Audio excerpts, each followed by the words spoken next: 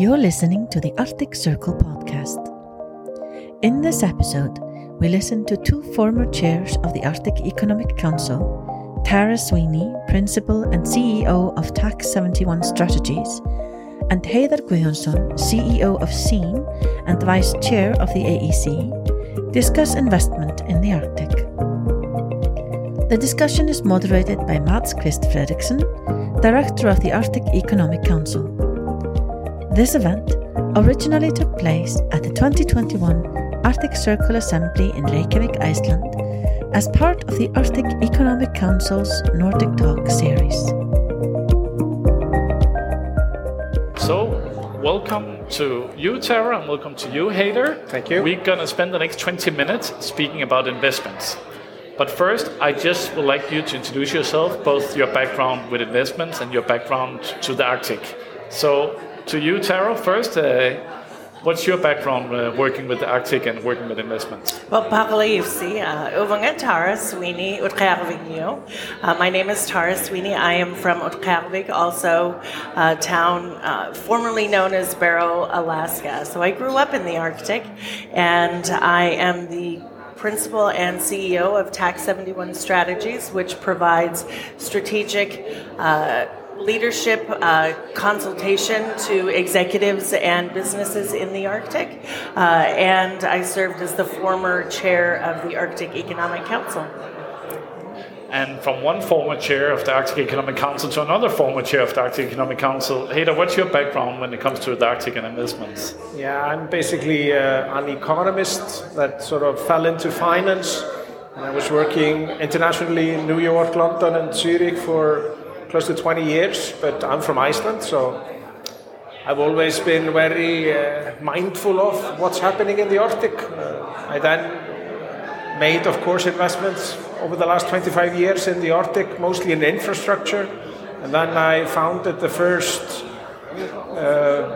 private equity vehicle that just focuses on infrastructure in the Arctic. That was in 2015. So we have two experienced people here, one representing the Nordic region, another one representing the North American. So I would like to know about the investment climate in the region right now. So how do you see it? Is it good for investments? How is the investment climate? Let's start with North America. I think the Arctic is ripe for investment, and it's important for the pan-Arctic countries to engage in good cooperation to foster that investment. And how is it in the Nordic region? How is the investment climate right now for Arctic investments? It's actually quite good, but in general, it's good.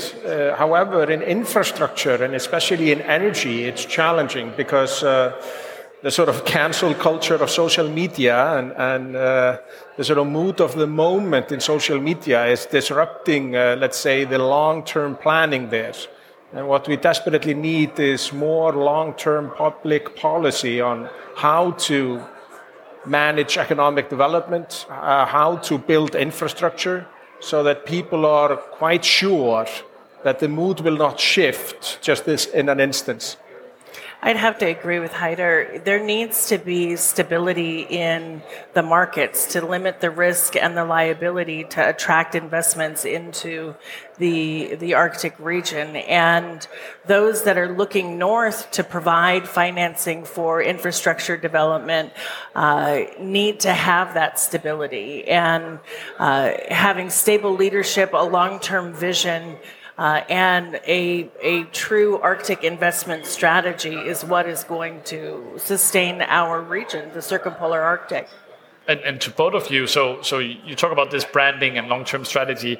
A lot of people are calling to make the Arctic a protective national park. Let's leave the region. Let's let the polar bear roam. What would you say to them? Let's start with you, Tara. What do you say to people? Say, let's stop economic development in the Arctic. I think that position is disappointingly misinformed, and the people of the Arctic should be making these decisions. And while there may be organizations outside of the Arctic who would like to have a say, I think it's important to hear their perspective, but they certainly should not be the deciding factor.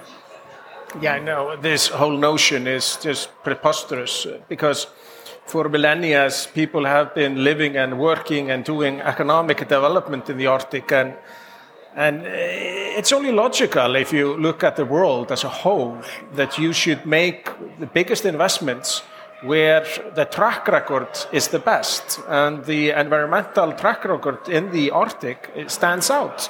It's much better than in Europe, in America, Latin America, Africa, the Asia.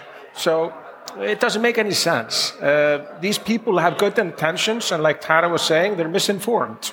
Unfortunately, most people know more about the moon than they know about the Arctic. They know when the first moonraker landed on the moon and the first people that came to the moon. They have no idea about the people in the Arctic. So if we should, to make people aware about the opportunities in the Arctic, where do you see the good investment opportunities? Yeah, the good investment opportunities need to be long-term. They are in infrastructure. They're in low-risk, long-term infrastructure projects that will then basically service the local population in that area, but also service economic development in that area. And as we see it at the Arctic Economic Council, we've been championing the Arctic Investment Protocol. And there, of course, we are saying you need to have local participation, local consultation, transfer of knowledge, and local benefit. So it needs to be on the terms of the locals. And because there's a lot of scare about the Arctic, the rewards are a bit higher. There's less competition. There are more people that are afraid of really putting long-term capital into the Arctic. So I see it as a sweet spot. Could you maybe just elaborate a little bit about the Arctic Investment Protocol, what it is and what it does? Yeah, it's sort of a CSR, a corporate social responsibility initiative. Because the Arctic has this fantastic track record, we want to maintain it. And now if we are getting people outside the Arctic coming into our area to do new development, they should do it, let's say, in the Arctic way. And the Arctic way is to use the local population, the local knowledge, to transfer that knowledge, also the international knowledge, both ways. And then we have strict environmental standards that you need to adhere to, and it needs to be long-term. It needs to be win-win. So I think there are 6 guiding principles, but that sort of sums it up. And Tara, so Alaska and infrastructure, those two things we're talking about, an infrastructure bill that might have a positive effect on Alaska. But where's the gaps? Where do you see there's a need for further investments in Alaska and when it comes to the infrastructure? I think just in general with the Arctic, we need to take a closer look at aligning regulatory frameworks to remove the barriers to entry for investment. And, the Arctic Economic Council plays a very important role and has a significant role to play, especially in the future, because of the organization's ability to convene various stakeholders and driving it down to that local level where we're looking at these regulatory frameworks and finding out, identifying where those barriers to entry are, and then working with the policymakers and an organization like AEC to remove those barriers so that there is pan-Arctic investment.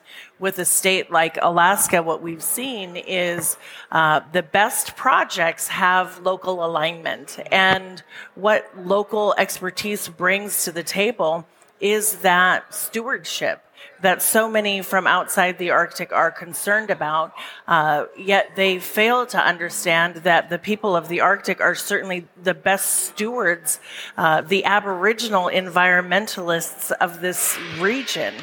And so it's a combination of looking at the barriers to entry for investment and aligning your projects at the local level. And how do you do that with the local level? How do I, if I come in as an outsider to the Arctic, how do I make sure that I align with the local level? And I would seek first to understand and then to have your project be understood. Perfect. And I just, it seems like there's a lot of opportunities. There's opportunities within fishing, there's opportunities with oil and gas, mining, raw materials. and that's for you, Heider. Infrastructure aside, where's the missing gap in the opportunity in the business development in the Arctic? Is it tourism? Is it fishing? Bioinnovation? Where do we need more investments? Yeah, I think from a macro standpoint, it's very easy to say like this is what is missing, but essentially it's up to the local communities to decide on which projects get their blessing. There are ample opportunities. The world needs more energy for humans. That is protein, which is fish, and the blue economy and the like. But also, we need more energy for the energy transition. And there are different types of energy. Gas is much cleaner burning fuel than coal or oil. We see, for instance, now the energy crisis, which is upcoming in Europe.